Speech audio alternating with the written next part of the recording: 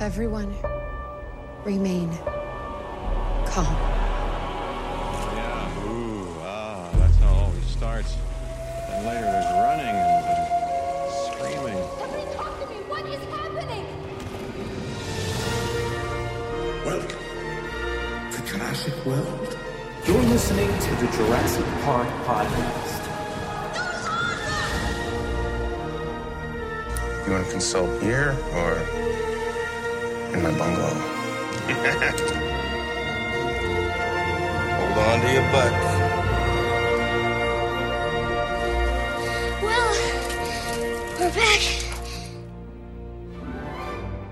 Hello, and welcome to the 19th episode of the Jurassic Park podcast. I'm your host, Brad Jost, and we're here to discuss all things Jurassic Park. In this episode, we have a bit of news, a behind-the-scenes audio clip, I head into the Visitor Center to chat with John Scott and Nate Vanderkamp from Raw Thrills, the company behind the recently released Jurassic Park arcade system. Dan Caron joins me to revisit this past week's poll, and we'll top it off with a listener segment featuring a great rant from Olivia about the character of Zara from Jurassic World. So why don't we get things started off with a bit of Jurassic news from around the world. 18 minutes and your company catches up on 10 years of research. Access main program. Access new security. These pictures were taken in hospital in Costa Rica 48 hours ago. I don't want to jump to any conclusions, but look. Boy, do I hate being right all the time. Today, I guarantee it. MoviePilot.com has a few great quotes from Irfan Khan, the actor who played Simon Mizrani in Jurassic World. After being a huge figure within Indian film, he's made movies such as Slumdog Millionaire and Life of Pi. And he's quoted as saying, "When the first Jurassic Park came out, I barely had the money to see it, and now I'm playing a part." He also went on to say, "Hollywood is too planned. India has no planning at all. It's more spontaneous and informal. India could be more formal, and Hollywood more spontaneous. Indian films have a sense of celebration. Sometimes in that celebration, we forget about story. So we should give story more respect, as Hollywood does." It's really incredible to think about him not being able to afford a ticket. But we should also celebrate the fact that he is here now and he is a huge star in Western cinema. Congrats to him on all his recent success. If you want to find a link to the article, check out our show notes.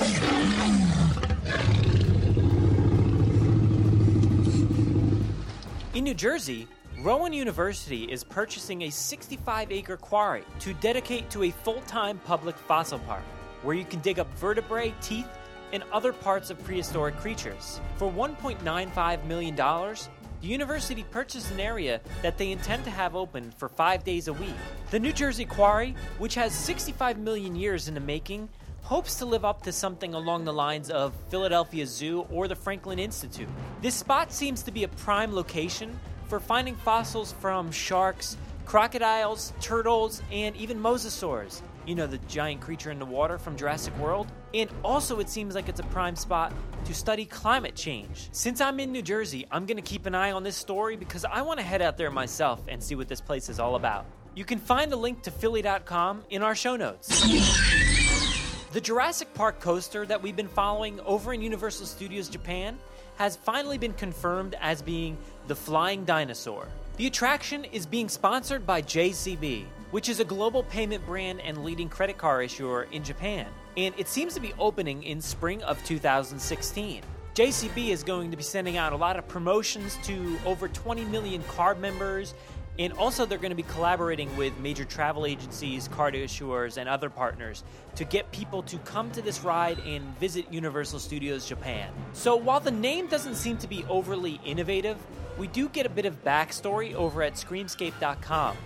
They say that the pteranodons were secretly living in Jurassic Park, and a research team has been working on getting them to carry an empty train for a stable flight experience. But these are wild animals and prone to suddenly break off and run away in flight. I look forward to finding out more about this attraction over the fall and winter as it's being built, but for now I can head you in the direction of a sort of poster image and some more information about the sponsorship and the ride itself. So head over to the link in our show notes to find more. This past week, Jurassic World the game, which is available on mobile devices, had a major update. This update seems to be focusing in on the tournaments and creating a chance to win the Mosasaurus.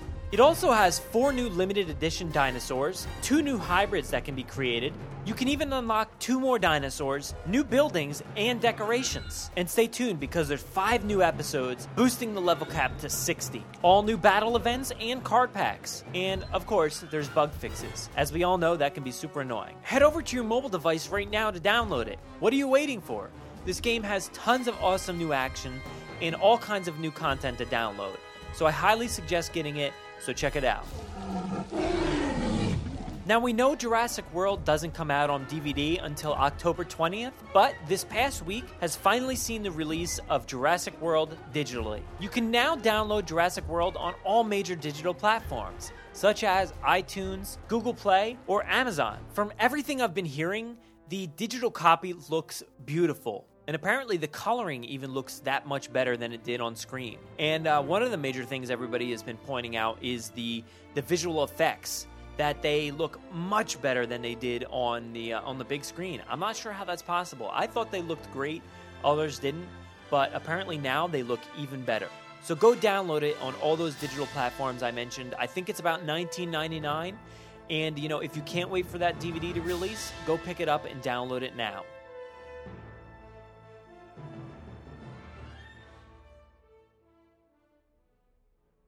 Hold your fire, do not fire! God creates man. Man destroys God. Man creates dinosaurs. Boy, do I hate being right all the time. We're gonna have to jump! I can! Are you ready? 1, 2, come on!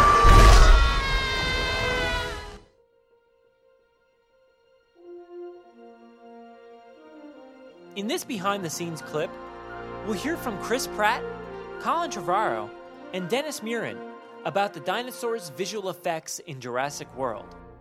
Take a listen. Able to see their faces and the roof behind them. Correct. So The that roof, thing goes a down. weight comes through the roof, which is supposed to be a dinosaur head. I imagine there's a beat or two right, and then they ixnay of the amscray, Yes. and then this car goes flying. Ready and action. Action, we'll do the push and the hand up. Once the dinosaur lands right here, he's on top of the guy, right? So it's like, boom, right in our face. These really incredible and wonderfully talented people who are the best in the business have created dinosaurs that look better than anything you have ever seen in your life. These dinosaurs have personality and life, and we created real characters with them. It's bigger than me. It's bigger than what we did. It's spectacular. The dinosaurs just look a lot more realistic than they ever had been before. What that adds up to for the audience is they're just a heck of a lot scarier. And action. Crash! It all starts on the set. It all starts with how the dinosaur is going to fit in the scene and even how the actors are reacting to it. They have to know just where to look. They have to know what degree of fear they're supposed to be.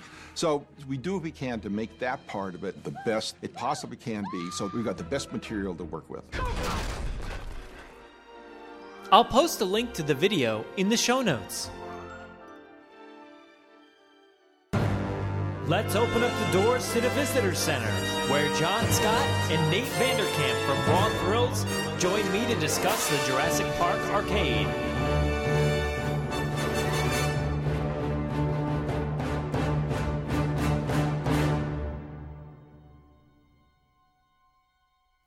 So joining me this week inside the Visitor Center is John Scott and Nate Vanderkamp from Raw Thrills, the company behind the Jurassic Park arcade game. How you guys doing? Doing well. Doing great. Awesome. So I like to start off the interview here with a pretty in-depth, serious question. Now, you guys are stuck in a kitchen with a pair of raptors. What do you do? Gotta grab the freeze gun. The freeze gun. Yeah, the freeze gun or the, I guess it's the frostbite gun. Yeah. Or I guess my personal favorite would be the big electric gun, which we called, what did we call it? The shock bolt. Shock bolt. Yeah, I saw a few videos. Unfortunately, I haven't gotten a chance to play it yet. I don't know where the nearest one around me is. Probably like a Dave & Buster's or something. But I saw that freeze gun, and that thing looks awesome.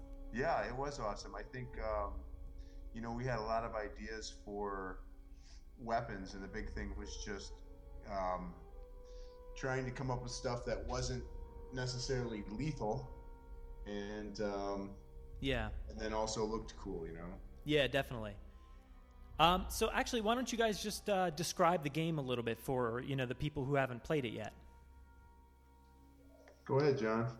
Yeah, sure. Well, there was a volcano on Isla Nublar, and volcano is sort of the enemy of dinosaurs. Yeah. So you got to go in there and capture these dinosaurs and to protect them from this volcano that's about to go off. So the three big ones are your three major missions in the game. You can go off and save the Triceratops. Next is the Tyrannosaurus Rex, and then there's a Spinosaurus for the third mission. Awesome. And you'll go through a couple of various different environments from the movie, for the various movies actually, while you track down that dinosaur, and you'll encounter plenty of other dinosaurs that are going to get in your way while you track them down. Yeah, that was one of the things I noticed about it was the environments that you come across. You see the visitor center, a kitchen that looks very similar to the one we've seen, and the landing pad. Are there any other ones that we've missed? Oh man, let's see. I'm trying to think. We a lot of the stuff is just based off the jungle scenes. I mean, there wasn't. I guess we tried to do kind of a camp, like an outdoor kind of camp scene that was, I guess, somewhat based on a scene from the second movie, where they go in there at night and the raptors are tearing in through the doors and stuff, and that the outside at least was kind of set up to look kind of like that. It was just kind of this abandoned old, I don't know if it was like a military thing or just engine or whatever, but we kind of set that up to match that. But the rest of it, we kind of came up with some big wild outdoor environments just based on our own ideas or stuff we had seen from the movies. Nothing they didn't have a lot of structural stuff, other than the iconic ones of the visitor center, really, and that gate. Of course, we had the gate, so Yeah, and I heard you guys worked really closely with Universal to get all these details right. What was that process like? Well, I would say that Universal was very. They were very good with us and forthcoming as far as, they weren't overly controlling. They pretty much just we would submit them videos along the way of our work in progress, and they would kind of. I guess, they would give some feedback, some direction, but for the most part, it was an overall message of like, don't, annihilate the boss dinosaurs, and try and keep this game, somewhat kid friendly, and don't use like lethal weapons, like I was saying earlier. Yeah, you see that throughout the movies. They try to treat the dinosaurs fairly, and you don't really see a lot of dino killing or anything like that. So I think it's good it translated that way in the game there. Yeah, at least not until Jurassic World. Yeah. We came to the realization, I think, that in the first movie, they never actually fired their gun on camera. I'm pretty sure, or at least just about never. And we, even though it's a shooting game, we still wanted to keep that sort of, attitude towards, these are not creatures that we're trying to hunt down and exterminate. We're trying to, protect them, or at least realize that they're a force to be reckoned with. Yeah. Now, you're trying to corral all these dinosaurs. I don't know if this is like a spoiler or not, but if you don't have to answer it if it is, but what's the end game? Where are these dinosaurs being taken? I don't know. I don't know that we ever made it that far. Maybe that's for the sequel. Yeah. It was. I don't know if we had thought that far through. I mean, we kind of, you kind of have an idea for some of the stuff at the beginning, and some of it you kind of make up as you go along. And I don't know. You'll have to play all the way through to. I don't know. Have you seen the very closing credits scene? No, I try not to look that far in advance. I wanted to kind of go in fresh. I saw a few videos online, but I definitely wanted to go in fresh. There is a closing cutscene. Yes. So, it's maybe not explicit as to what's going on, but if you capture all 3 dinosaurs, you will see a little bit about what happens to them. Awesome. I got to check that out. One of the things that I think everybody will notice is the look of the dinosaurs. Now, you got to capture all these different ones, but at the same time, it looks like there's tons of dinosaurs and other creatures coming straight at you, but the look of these dinosaurs is definitely a little bit different than we're used to. So what was it that made you guys go with this stylistic approach with the different coloring and the feathers and whatnot? Was that like on Universal's side, or was that you guys? I think that, again, Universal was not extremely involved in the art direction. They were more into the kind of the plot going on and the motivation behind what was going on the island, but for the player. But the dinosaur design, obviously we could have gone even more in the direction of modern science or whatever, with feathers and all that has supposedly been discovered about dinosaurs now with their long lost relatives to birds or whatever. But we kind of tried to stay within the original Jurassic spirit and stick with the more reptilian kind of creepy look. We obviously, we did have a couple like bird-like ones there, but we tried to be more true to the original. And as far as the colors go, a lot of that, if you will look at other Raw Thrills games, a lot of that comes from the founder of the company, Eugene Jarvis, and he has instilled in all of us that overly colorful things never, no player ever really is disappointed when they have stuff glowing and bright and colorful in their face, and we've all kind of turned that into our own mantra for design. So I think that's where a lot of that came from. We were also pretty excited. We read a tweet, I think it was, from the director of Jurassic World. He tweeted, "No feathers in Jurassic World." And we were pretty excited that we were going to match, or at least that we were on the right path with the current movie too. That's right, because nobody knew what direction they were going to go. There was like leaked artwork, all this, and nobody really had any clue what they were going to do. So it seems like they kind of stayed true to that original as well. Yeah, I'm sure you guys were definitely wondering what was going on, because you didn't have any inside information as to what was going on for that film. You guys are just creating 2 separate entities here, and I'm sure you're just like dying to see what they put on screen, and I'm sure it'd help you guys with sales and whatnot.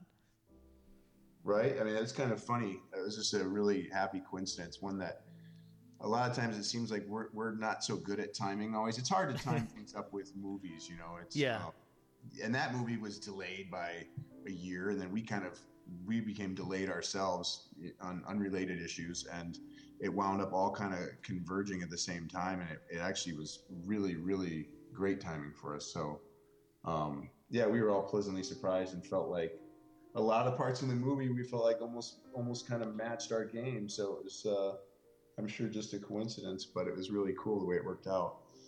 Yeah, I think a lot of people love the aspect of the movie where they went back and visited the old stuff, and that's really what we get to see here in this game is kind of like basically what happens in between the films. You have a bunch of cleaning up of dinosaurs. You're corralling them, trying to do something with them, and I think that's something a lot of people wanted to see in Jurassic World.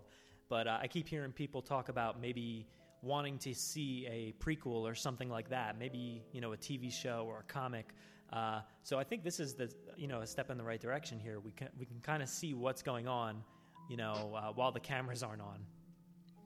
Yeah, we kind of like to think that maybe our game was a prequel. Like, this is what they had to do to get the dinosaurs in line for the the park to open. Obviously that was not our plan from the beginning, but we can roll with it. Certainly seems to fit. Yeah, I think a lot of people are, stuck on canon. They want to see from start to finish, a full timeline of what's happening.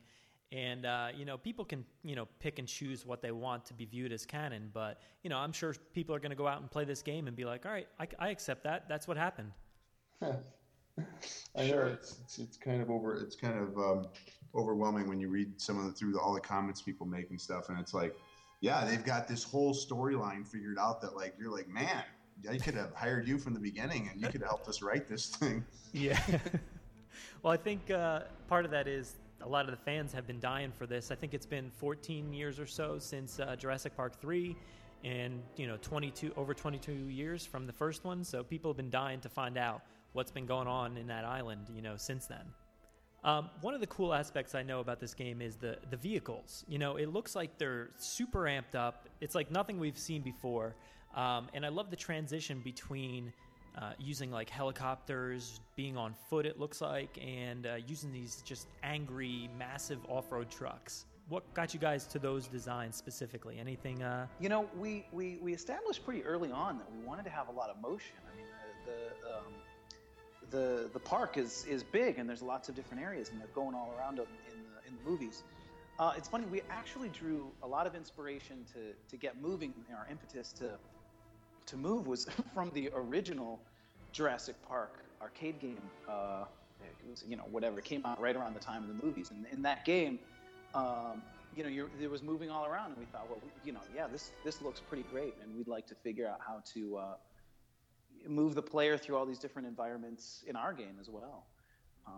So it just, followed from that we're going to make these vehicles. How are you going to get around? Well, helicopters are cool. Need a cool Jeep. Need a good Jeep. Jeeps are always sort of prominent in Jurassic Park, Oh, so, definitely.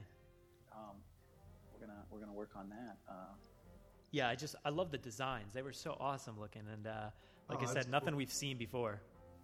Yeah, and I mean, if you look in some shots, you can see the old Explorer flipped over and like burning in the corner, but we tried to go all new, and looking back on it, I think that if somebody would have told us at the beginning how difficult it was going to be to do all those different things on foot, in the Jeep, and in the helicopter, I doubt we would have tried to do them all, but because each one was like totally different challenge and really a lot to figure out, but in the end it became a very rich kind of feel and a lot of variety, and I think it has showed in the earnings of the game. So oh yeah, absolutely. It looks beautiful, and it looks like you guys put a ton of work in. So what was the process of like start to finish? How long did that take? What did it take, John? About 2.5 years?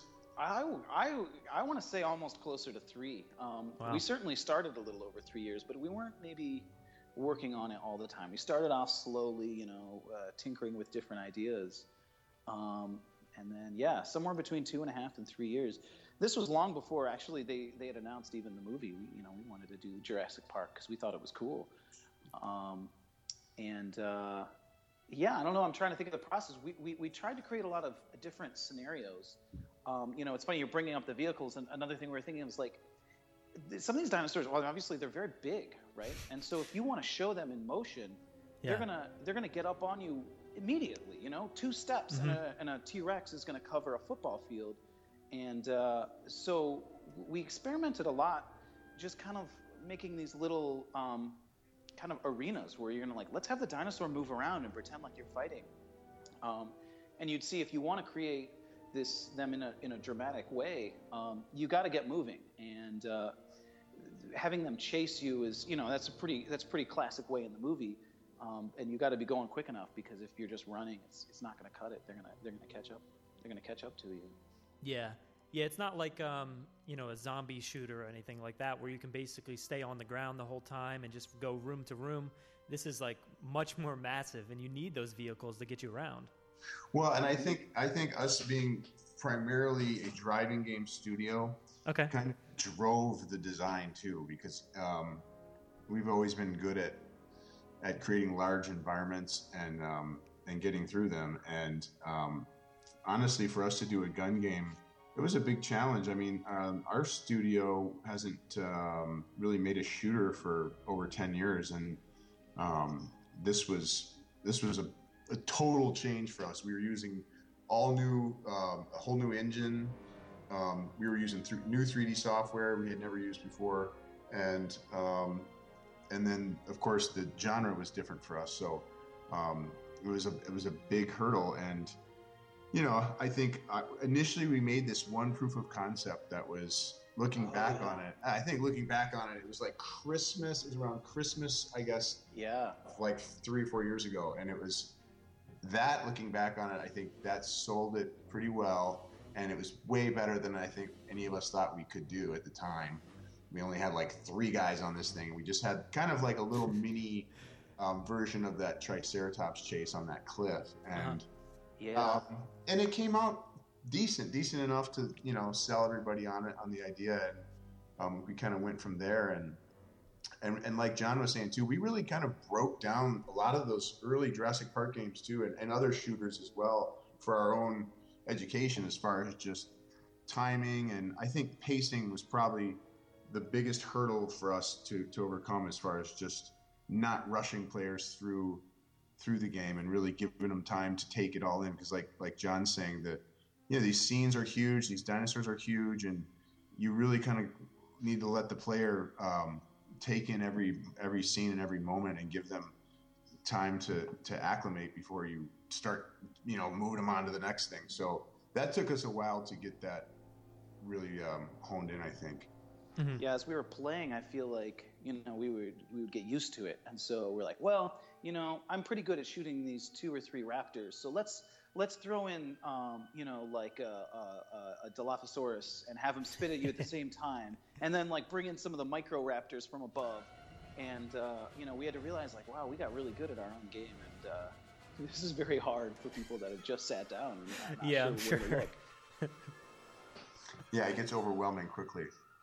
Between the colors and the weapons and the, and then you start to throw in like a motion cabinet, and with all the loud sounds and everything, it's like you're there in the park, and it's so much going on.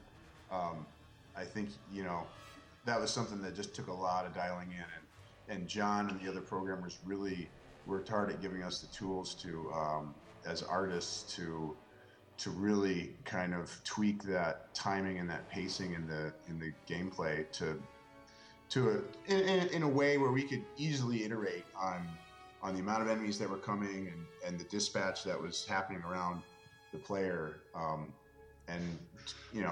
think we finally got it dialed in at the end. But that final bit didn't really come until probably the last 3-4 months of the project, and then it really got good. So.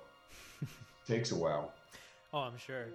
Now, when you start the game, do you get to pick like a character, or are you just thrown into the game? That's one of the things I was wondering, is because the characters are so memorable throughout the films. Well, so the main character is you. You sit down, you and your buddy. You're the guys that are responsible for taking down these dinosaurs, and we don't want to tell you who you are. But when you start, you get to pick. We're also, when you're picking your level, we're focused on the dinosaur. So it's the Triceratops, the T-Rex, the Spino, and you can start, a little bit into the mission in case you've played before and you just really think that, this one looks cool.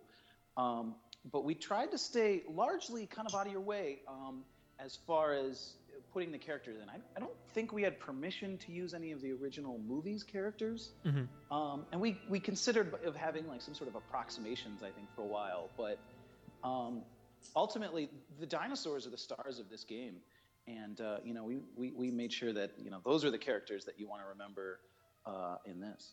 Yeah. And I also just want to add, I think that a lot of games, at least from our perspective, especially in the arcade, you can get bogged down in the character development and the dialogue and all the storyline and stuff, and we're much more about just kind of putting you into the action. So we kind of just kept that to a minimum. Yeah, that's good. Sometimes there's like too many cut scenes and storylines, and you just kind of want to get in there and just shoot and just have fun. That's I think if you looked at an earlier version of our game, even that, we might have had little cut scenes and intros at the beginning, and we wound up making those shorter and shorter because people just want to get into the action. They want to get to the fun part where they're in a chopper and pterodactyls are everywhere. Yeah. I want to ask you guys a few questions about the system itself. I read that it has cinema quality video, it has tactile feedback guns, rumble seats, lighting effects. One of the cool things is it has this giant dino topper on top with a park sign, so it's a beautiful thing, and I don't think you can miss that if you ever walked into an arcade or wherever they're located. What can you tell me about those two different versions that you have there of the machines? Well, there were a lot of cool new pieces of hardware that we worked on for that. I think one of the biggest and most prominent is the full motion of the game. We used, which is relatively new for arcade games, air springs to pick up your cabinet and shake you around, lean you forward, lean you back, left, wow. right. And it was a real challenge both for everybody, to get this working mechanically and electrically, and then figuring out how to make this work in the game. A lot of people worked really hard to get that in. It was a lot of fun to do. You try to script it so that when the helicopter goes down, it's going to shake you around a bit. Mm-hmm.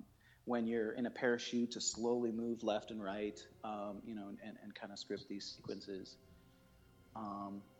We also had, which was kind of cool, this sort of rumble seats. And I think a lot of that came from, I think one of the most memorable scenes in Jurassic Park, when you haven't seen the T-Rex yet, but he's out there, and they look at that cup of water, and you could see these ripples, and that's a great for a movie. You see that, you can really feel, you imagine that there's a T-Rex coming closer, but we don't want you to have to imagine it. We want to do it. So we've got, we'll actually take what's called a tactile transducer, which is basically the part that shakes the cone of a subwoofer, and we're just we just bolted it right onto the bottom of the seat. And so instead of having a cone to make a noise, it's going to shake you. And it was a lot of fun to design the sort of sound waves that would feel really good. You could take a dinosaur footstep and sort of modulate it a bit to give it a good feeling. And then so when you're sitting in this cabinet, you're going to feel it as well as hear it and see it. It was a lot of fun to make those kinds of things. God, that's awesome. This is the perfect franchise here to choose to, experiment with all these new features. I think it's perfect. Exactly like you said, you want to feel that footstep behind you. Mm-hmm. Mm-hmm. So you do have two versions, right? So I guess people can see the one with all the 4D motion and all that, and the one without, right?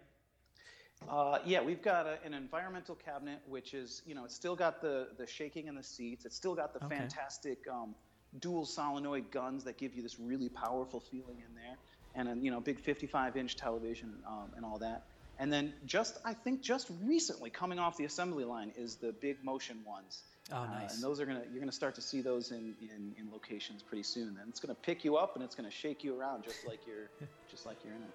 Yeah, I think 4D is becoming huge now, and you start to see movie theaters around the country popping up with all these different options. Like the seats moving, and I actually saw Jurassic World with rumble seats. I'd never seen that before, but I'm like, I gotta see it in whatever that is. I don't know, but it was pretty cool. Yeah, and I think that again, as an arcade designers, we always are trying to push the limits on that stuff because. Obviously we're competing against every other device out there, and this is one way we can separate ourselves from the phone and the home and all that stuff. So, one of the things I really noticed going back to the game itself is the music. Do you know who the composer was for that? Oh yeah, yeah, John Williams, of course, right?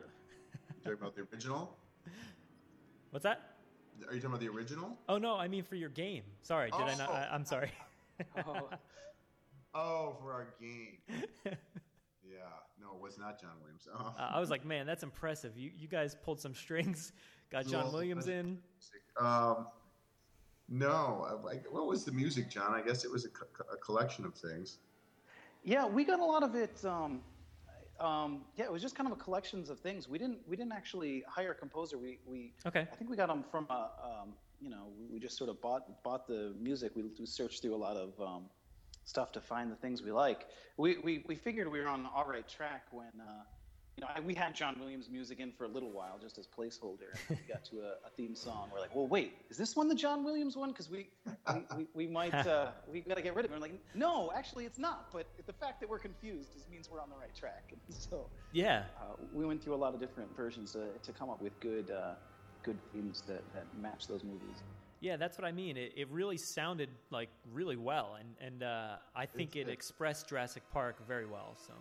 Yeah, and I'll give that up to a lot of people at work. Had a hand in that, and John, of course, lent his voice to a lot of the voice work. So that was kind of funny how that all turned out. We had big plans, we had big scripts and dialogues and stuff, and John had just had enough. He finally just went into the basement or wherever it was in our office and constructed some little sound room and recorded himself. And that's what a lot of the voice work in the game is, and it came out great. So that's just how you get things done sometimes, I guess. Yeah, I can't take all the credit. Ray and Sergey also there's other lent their voices, but it was fun. We just wanted to get it in there and have our vision, and we figured, well, it's turned out okay, I think. Yeah, I think one thing you find when you're a small company is that anytime you do something as a placeholder, it's going to end up in the game.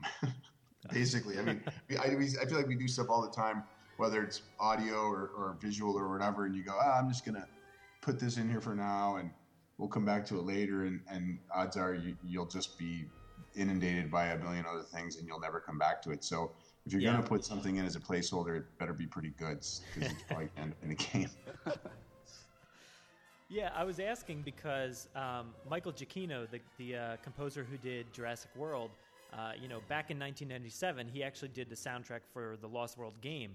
So I didn't know if it was anybody of note, that did the soundtrack there, because it actually sounded great, and I thought it fit very well. And I guess you never would have guessed that Michael Giacchino doing that soundtrack back then would end up composing Jurassic World. So that's an awesome coincidence, I guess.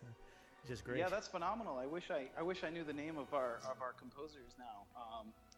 But I don't know. You'll have to keep your eye out for Jurassic World 2 or 3 or something. Yeah, that's what I was wondering. He's going to work his way up, and just we'll see him in the credits next time. So bringing it to the films itself. You actually, I'm sure you got a chance to see Jurassic World this past summer? Oh, yeah. We did a company outing for that one. Awesome. What did you guys think? Oh, it's a blast. We loved it. Yeah, we all loved it. It was great. I mean, it was way over the top, and it was awesome, man. I mean, and especially as game designers, we sit and look at it and just kind of go, man, I hope we can, hopefully work off of that license someday. I mean, there was a lot of new ideas in there, and they introduced a lot of new dinosaurs, and it looked amazing. And I love Chris Pratt. I think he's great. So it was good, man. Yeah, I think it actually has some parallels there with the weapons that they're using in the film. They're making dinosaurs as weapons now, so it's kind of like working hand in hand here. Right? I don't know. You're right. It's I think it's funny how, again, when the whole thing started, like John was saying, it was we just started to make this thing as, it'd be cool to do a Jurassic Park game, and we had a good relationship with Universal just because of our past Fast and Furious stuff we had done, and so it's like, all right, this would be a neat license to explore, and come to find out they're finally going to do this new movie, and yeah, it was neat to see it, because I was like, they have helicopters blowing up, and they have all these huge weapons and new Jeeps and all this stuff, so it was kind of cool to see some of the parallels. Yeah. I think there's a huge difference between the way films were made, back in the first film, and the way they're made now. They are kind of more video game like. There's got to be action, or there's got to be something happening, basically 100% of the time. But when you look back on the old films, you can't really see a video game too much out of that, because there was a lot of quiet moments and a lot of talking and stuff like that. So I think we're seeing a big parallel here with video games and films. Oh, you're probably right. It certainly is happening to sports games, I think. I mean, we watch NFL football these days. you can see a lot of stuff drawn from the video game experience. So yeah. So how do you guys think the film Jurassic World matches up against the prior three? What do you think, John? I mean, the first one obviously is. I thought it was great. I mean, you know, the first movie was great in a suspenseful sort of way. You know, you're being introduced to these dinosaurs. It's kind of like, you know, you don't know what they're all about. It was an amazing introduction, and I feel like Jurassic World was just all about then, you know, turning it up to 11 and having the action and going after them. You know, I think they're very different movies, and I think that's important. If they really just made Jurassic Park again, it's never going to live up to the original, but it was something else, I think. And it was a good action movie, you know. And I really enjoyed it for that. Yeah. Yeah. Do you have any hopes for like where it goes in the future?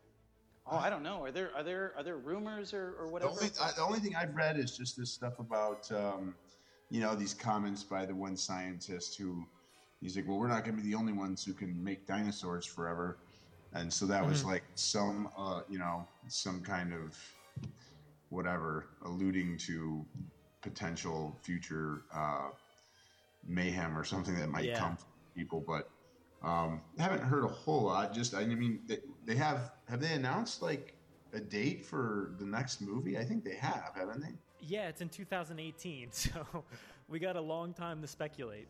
Yeah. You get a lot of podcasts to do between now and then. Oh God, yeah, I know. I'm dreading the amount. It's going to be crazy.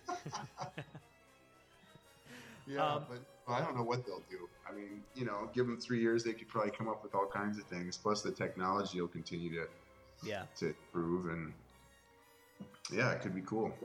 Yeah, I mean, as of right now, we don't really know much of anything. We just know Chris Pratt and Bryce Dallas Howard are coming back, and like you said, they're talking about basically other companies being able to produce the same results. You know, have dinosaurs maybe in all different places around the world being created by all kinds of different companies.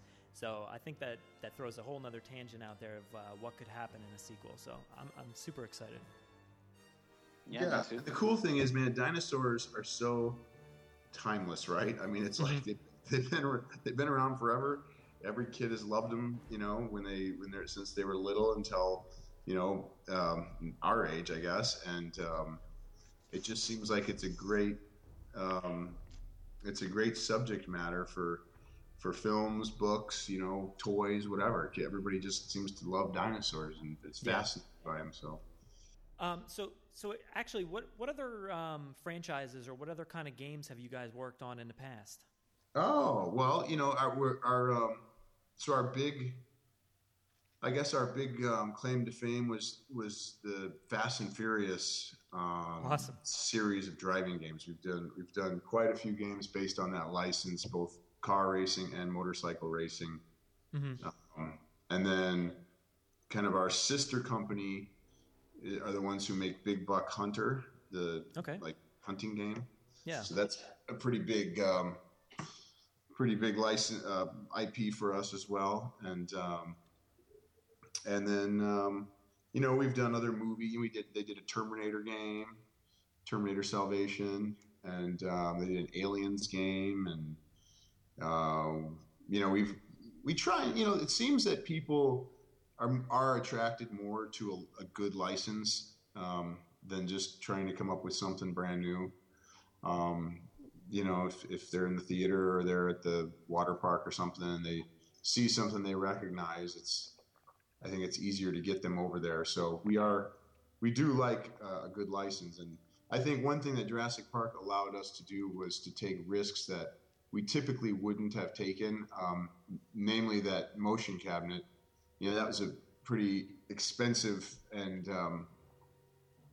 kind of large endeavor to take on. And for most licenses, or even, I mean, certainly an unlicensed game would have never gotten that treatment. But even most licensed games, I mean, you're talking about a pretty big risk and a pretty big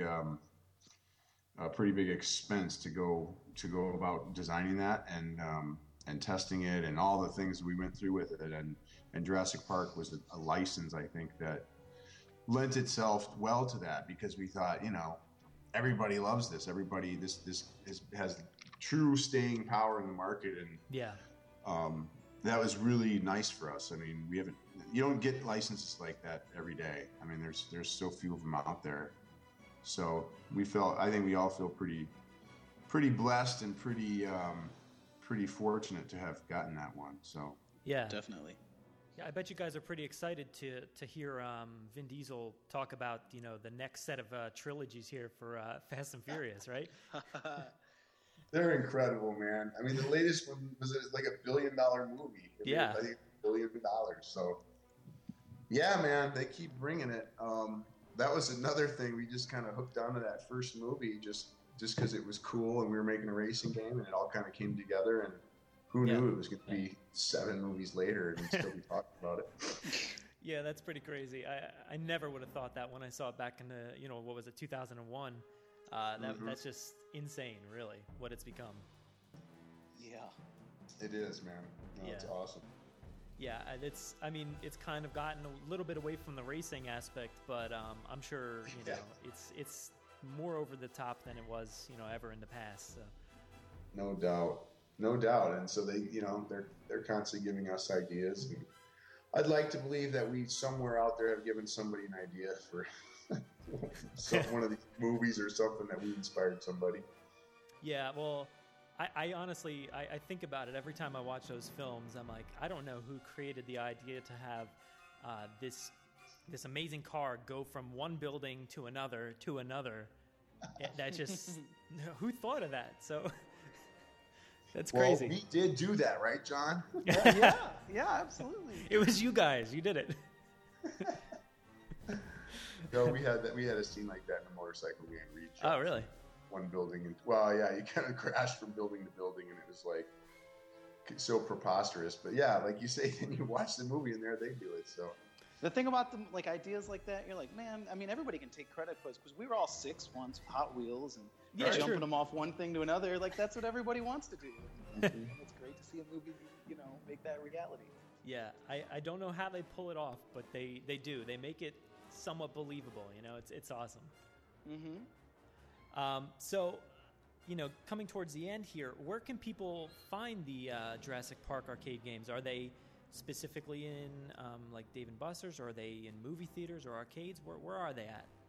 Well, you'll definitely be able to find them in all the Dave & Buster's. They've outfitted plenty of them. I think all of their stores have an environmental cabinet, so you can do that today. Awesome. As for other theaters, like sometimes you'll find theaters, family entertainment centers. It's everywhere. I mean, Chuck E. Cheese. Okay. Yeah. I got a text last night from my sister-in-law. They were down at some, hole-in-the-wall pizza place in their little town, and there was Jurassic Park. I mean, awesome. I haven't even seen the thing on location yet myself, but there's sold a lot. So, but we sell them all over the world too. We've sold quite a few overseas. Wow. As well. So. Yeah, I know a lot of people are looking forward to play this, and what has it been, really, since the summer mostly, or was it earlier than that? I think they started around March is when the first ones were built. But I think the first round all went overseas, so... Okay. Other than Dave & Buster's. I'm sure Dave & Buster's they tend to get stuff early. Yeah, they had the big promotion right around the launch of the movie, so I think they must have had them just before that, or if not earlier. Mm-hmm. I have... Oh, go ahead. Sorry. Oh, no, that's it, yeah. All right. I have actually 2 questions here. I asked a few people on Twitter what they were wondering about the systems here. And this one is from @JobAlexAng, and it says, will you guys be porting this console, or porting it to consoles? We get asked that question a lot. Oh, I'm sure. We were talking earlier about a lot of these sort of hardware things, and we think the best way to enjoy this is on a giant screen with our big, two-handed, cannon that you use to aim with, and the big rumbling seats and a motion cabinet if you can get in one of those. I think you're just going to have to get out to an arcade and play it the way it was meant to. So the answer is no. Yeah. No, it's gonna stay in the arcade.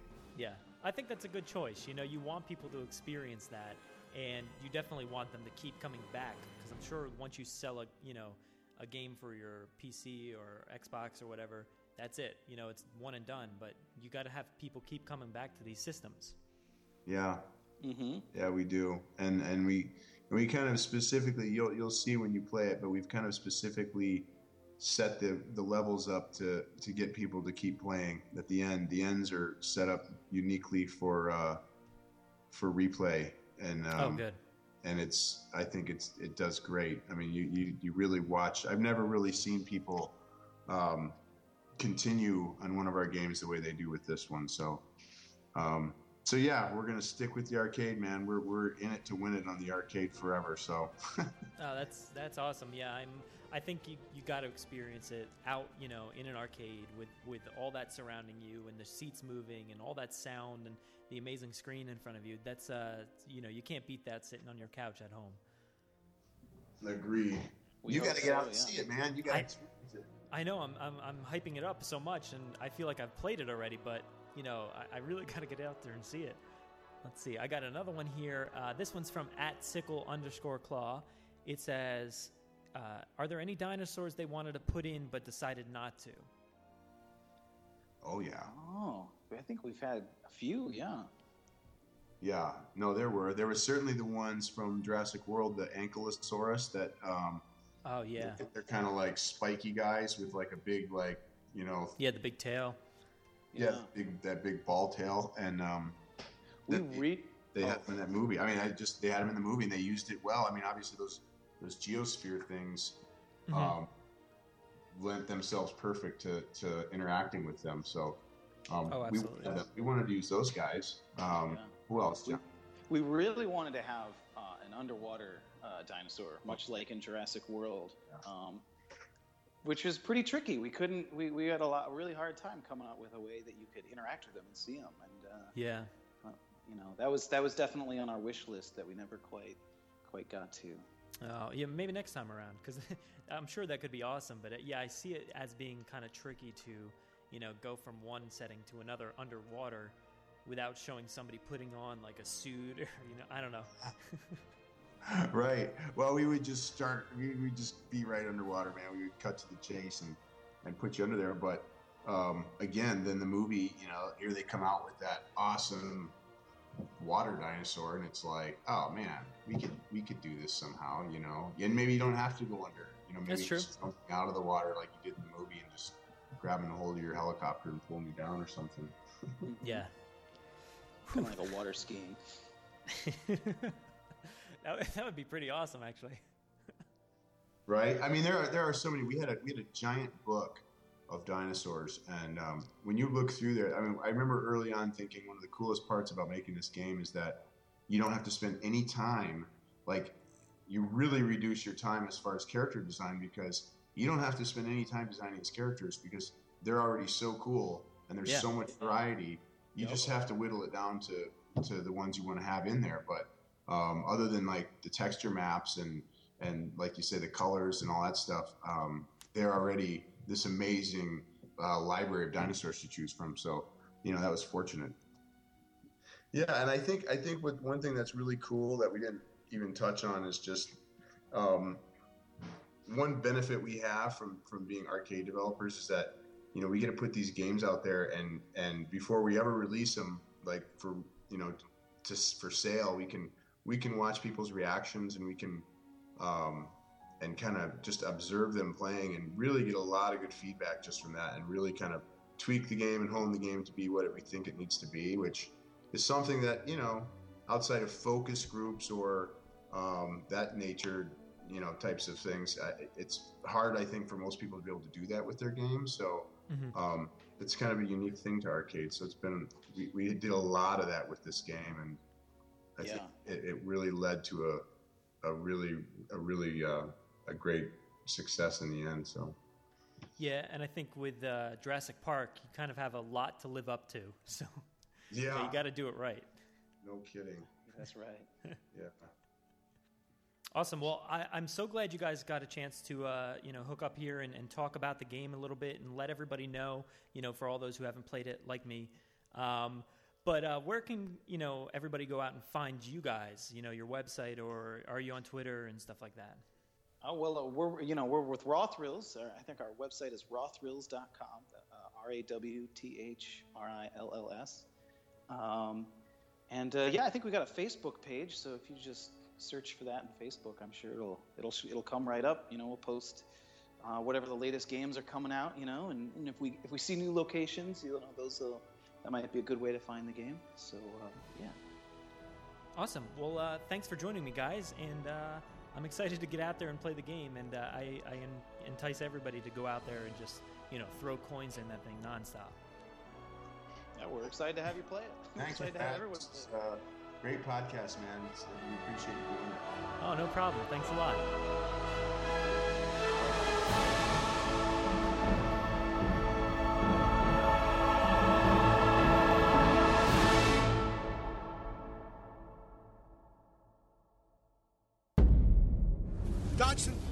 Dodson, we've got Dodson here. You just went and made a new dinosaur? That doesn't look very scary. You are alive when they start to eat you. All right, so this week we are in the studio here, and I brought in Dan Caron again, and we're actually going to discuss the poll from this week, which was what other franchises would you like to mash up with Jurassic Park? And essentially, we just wanted to have a little fun and make this a really ridiculous poll, because I really hope none of these come true, to be honest with you, because they're both pretty ridiculous. So let's see. Before we get into some of these responses, do you have any that you came up with? Man, I mean, I went through the Twitter feed and I saw a ton of responses that were all pretty awesome, and I don't want to duplicate any of those, but a few that I thought of is. One of them being Rocky. Rocky and the Jurassic Park franchise. If you mix those together, you just Rocky, just knocking out other dinosaurs, just going up against the Dilophosaurus and the Raptors. I'm not sure if Rocky would really fare well against all them. Yeah, I'm not too sure either, but. I didn't see too many topics on this, but Indiana Jones, obviously a great franchise. I think that's a more realistic possible mashup between the two. Yeah, I could almost see kind of like a flashback or something like that. You see Indiana Jones investigating this island, finding like bones or something like that, and then you flash forward to dinosaurs ruling that island. Something like that could be pretty cool. Yeah, absolutely. And one other franchise that I love dearly is Back to the Future, and I'd be afraid to mix the two because they're probably two of my favorite franchises ever. Yeah. Which I don't know if that necessarily means this would be the best, but I think going back in time to a point where dinosaurs maybe existed and hell, they get stuck there, or they go into the future of an island, That would be awesome, actually. Yeah, I mean... obviously you see the past where there's dinosaurs and everything, they get stuck there. But going into the future of Jurassic World and seeing what happens to the island in another, 30 years, that would be awesome. Yeah, and maybe, we always hear about the space-time continuum, maybe changing something to make, dinosaurs not... not make the Indominus Rex and lead to the demise of this park. That would be awesome, yeah. Just going back, stopping Dr. Wu from creating the Indominus Rex. Yeah. I like that. But those are pretty much all I could think of that were, relatively feasible, at least. Yeah. I had a few. One of the first ones I introduced, I think I mentioned it last week for ridiculous sake, was the Fast and the Furious. Oh, yeah. I totally want to see Dominic Toretto getting in, some souped up, sports car, and I don't know, just racing a dinosaur, maybe. Yeah, plowing down dinosaurs. So I don't know. T-Rex clocked at what, 30? Yeah. So I'm not sure it's going to bode well for the dinosaurs. It's going to be some serious race wars, but But now those movies are mostly about heists, so maybe Dom and his crew are trying to steal the embryos. Yeah. You know, that could work, right? Yeah, maybe an actual heist of the embryos that leads to a successful... That would be awesome. Yeah. And I like this other one, just Transformers. Oh, yeah. You know, like, I mean, some people are going to hate on Transformers, and especially the last movie actually had the dinosaur Transformers in it. But just seeing, like, Optimus Prime, like, rolling around in the dirt, like, tackling an Indominus Rex, or, you know, fighting a Brachiosaurus, that would be super sad, though.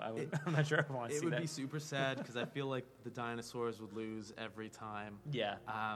You know, if they could somehow hold their own against those Transformers, I think it could be a pretty awesome series. Yeah. And actually, a lot of people on Twitter, even though it was just for fun and everything, they actually chose not to mix Jurassic Park with anything.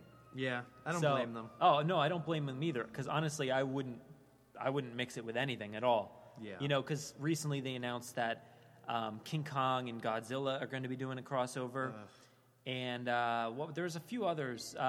This is a really ridiculous one, but Men in Black and what's the new Channing Tatum 20 Jump Street. Really? Yeah, so it would be him and Jonah Hill as Men in Black characters. Really? That would be out of control. Yeah, I mean, that would work because those movies are both ridiculous. It could work, but I'm not sure I'd want to mix Jurassic Park with anything. Yeah. So I'll stick. You know, I stick by those guys who answered that way. But for fun's sake, let's take a look at a few here. We don't have to really. We won't comment on them because there's a lot. So. We got one here from @JW_Packy. How about with the Hunger Games? We'll call it the Jurassic Games, and the arenas could be full of dinosaurs. I like it. I like it too. We have here @Spaceman Spooky, JP and Vacation. That could work. That would be absurd as well. Let's see. We got Resident Evil and Jurassic Park mashup. Resident Evil, Isla Sorna, or Resident Evil 5 Death Islas. Isles? Yeah, I like that. The Resident Evil 5 Death Isles. I like that a lot. That the 5 Death islands there are not really explored, so I'd love to see actually what's going on those islands. And I think @N7 Patrick here would like to know as well. So maybe we can get some kind of word soon as to what's going on there. Let's see here. We got one from I'll just read this, @BOS_ARJAN. It says, how about, just for fun, X-Men, Mutants vs. Dinosaurs, saving helpless, simple humans from the mutants? No?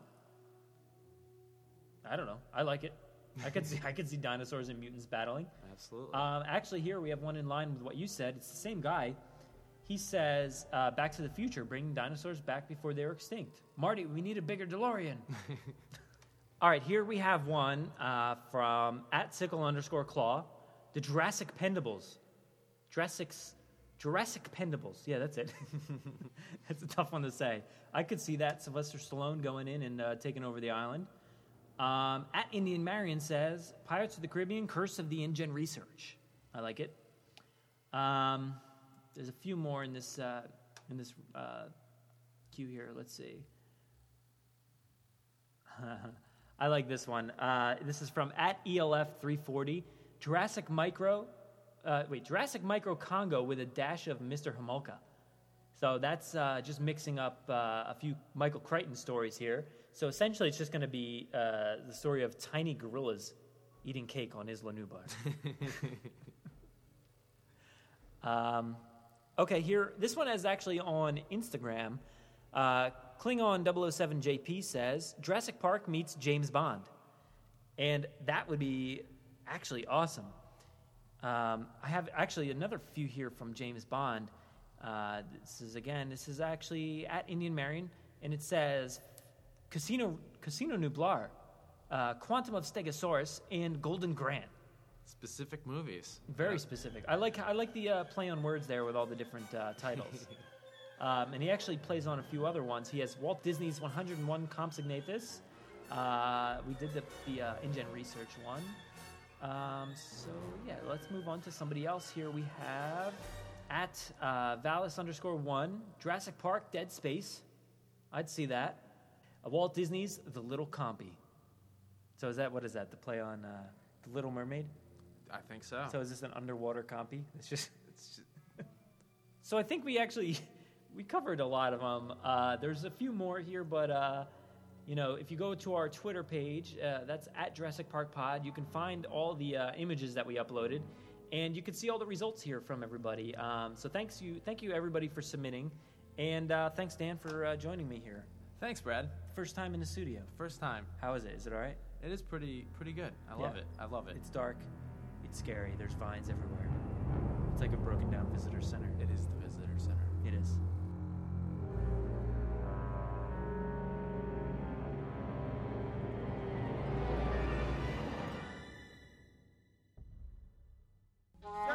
I'm not a computer nerd. I prefer to be called a hacker. Aren't you supposed to be a genius or something? I can't get Jurassic Park back online without Dennis Nedry. Incorporating all the latest technologies. We shouldn't be here. And there's 5 dinosaurs. How many Sarahs do you think are on this island? We got a listener email this week. This one comes in from Claudio. It says, "Hi, great podcast. Love the layout with the background music and quotes. A thought. You talked about what you want/think Jurassic World might be about. You also talked about the Spinosaurus and a prequel. How cool would it be to have that and to see the Spinosaurus fighting and losing against the I-Rex? Keep up the good work, and also see if you can find any useful facts about the new dino books Jurassic World, The Dark Continent, and Survive Day Zero. Thanks again for the best Jurassic podcast. Claudio." Well, thanks, Claudio. That's some amazing words you just gave us there. I'm super pumped to find out that you love the podcast and all the different things we do with it. As far as what we want to see in Jurassic World 2, as far as a prequel, actually, that would be awesome to see the Spinosaurus go in and lose against the I-Rex. I don't know how plausible it is. I'd like to see a prequel maybe a lot earlier. So maybe there were different versions of the I-Rex, ones that failed or ones that just didn't work. And maybe they were too crazy, sort of like the Spinosaurus was in Jurassic Park 3. So I'd like to see them, go head-to-head. And, I'd probably like to see the Spinosaurus lose, even if it is to an I-Rex. The Spinosaurus really just killed one of the T-Rex in Jurassic Park 3. But we don't know which one it was. It could have been one of the ones we've known. But we don't know. So I'd still like to see it go down and be beaten by something else. That would be a great idea for a prequel. I'd love to see it. So as far as the Jurassic World books that you're talking about, I have seen a few things about them actually over on Instagram. So I got to look more into it for you. Stay tuned and keep listening. I'll try to find some more information and dig deeper. I believe they're fan-written stories, so I'd actually like to read them myself now that I know they're something to look out for. So stay tuned, Claudio, and I'll get some more information for you soon. Thanks for the email. So we also have a submission here from Olivia. She sent in a great email recently discussing all kinds of things. And this week she actually sent in an audio clip of her discussing Zara. The person who was in charge of watching Zach and Gray while they went through the park. And actually, this is mostly pertaining to her death. So you'll learn some interesting things, and maybe your perspective here will change once you hear what she has to say. So let's take a listen. Yeah, I wanted to talk a little bit about the character of Zara, Claire's assistant. I think, I've seen the movie a couple times. Okay, a lot of times. And that scene, her death sequence, is so powerful and drawn out and ruthless and relentless every time I watch the movie. And I still think about it, and I still every time I watch it, it's just so powerful. And I've been trying to think about why it is, and I've read a couple different things. There's an article on Fusion that says Zara's death is depicted with relish, like it's a deserved retribution, and that's from Fusion. And so it's kind of like, well, is Zara's lackadaisical babysitting the reason that she dies in such a violent way on screen. The other thing is that there's never been a female death on screen before in the Jurassic Park franchise. And that, perhaps they're trying to depict this in this weird, twisted, equality sense, to celebrate this, first female death on screen and give it fanfare. But I think that there was something that was missed in the movie, in the scene where they're at the petting zoo, or just before Zach and Gray run off to lose her. She's on the phone, she's not paying attention, and she says, there's this line, she says, no, he's not having a bachelor party, no, because his friends are animals, and because it's my wedding, and it's just these three little lines that she talks about how she is going to get married, and they're really easy to forget about and to miss, and so later on, when she dies in that way, as I rewatch the movie, I'm thinking that she had a future and she had a fiance who probably didn't live and work on the island, and she's from the UK, so she probably was long distance, and she seemed really good at her job, and I'm sure she didn't sign up to babysit Claire's nephews, and I think that adds just a layer to her character that was almost missed. And I think that scene, we're supposed to mourn her characters if we were supposed to care about her. And in the movie, she ends up kind of feeling more like a prop. But if you hear that line about her future wedding, it kind of adds a whole new sadness and horror to the way that things ended for her,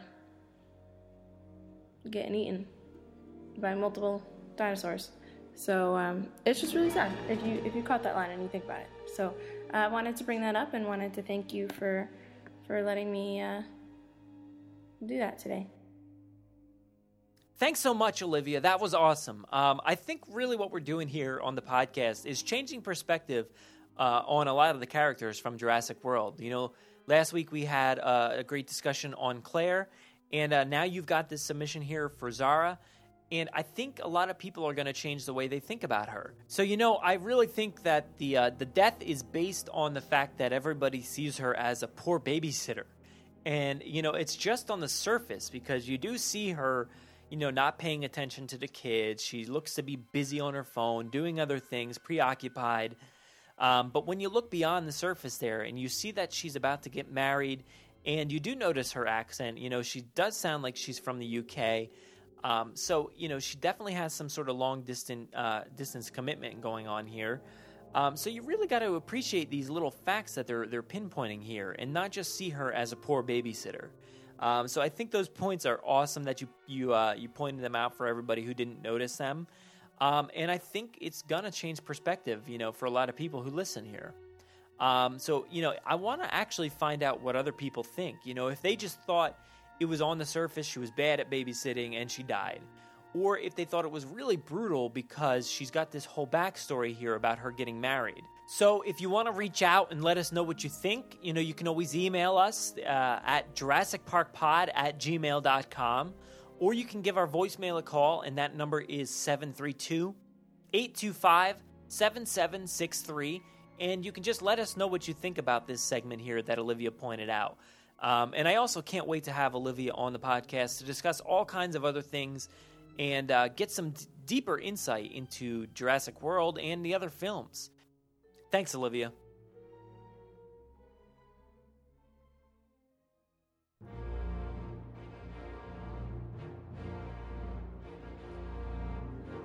Thanks for listening to the 19th episode of the Jurassic Park podcast. I want to thank John Scott and Nate Vanderkamp from Raw Thrills for joining me to discuss the Jurassic Park arcade system. I really need to get out there and find this thing because it sounds like some amazing work went into making this thing great. Let us know if you've gotten any chance to play it. We'd love to hear your reactions. Also, a big thanks to Dan Karan for joining me quickly here to discuss the poll from this week. We loved all the crazy submissions, and some of them are really burned into my memories for good. and I'm kind of glad a lot of them aren't getting made anytime soon. Also, thanks to Claudio for sending in that email, and Olivia for that great perspective on the death of Zara. I can't wait to hear more from you soon. If you want to find us, we are basically everywhere on the internet now. You can find us on Twitter, Instagram, Tumblr, and Flickr. We do so much work here on Twitter, so follow us and you'll find some great information. You can also listen to us via iTunes, Stitcher, SoundCloud, Podomatic, and YouTube. We're usually spotted commenting on the Jurassic Park subreddit as Jurassic Park Podcast. I know I ask you every week, but if you haven't, please do us a huge favor by giving us a 5-star review on iTunes. It will seriously help us build our rankings and make it easier for fans like you to find us. If you want to get a hold of us, you can tweet us at Jurassic Park Pod, or you can email us with any news stories, MP3s, segment ideas, pictures, top 10s, or comments to JurassicParkPod@gmail.com. If you'd like to record something for the show, send it in to us and we'll feature it on an upcoming episode. If you don't have any way to record, don't worry. You can give our voicemail a call and leave us a message. The number is 732-825-7763. Thanks for listening and enjoy.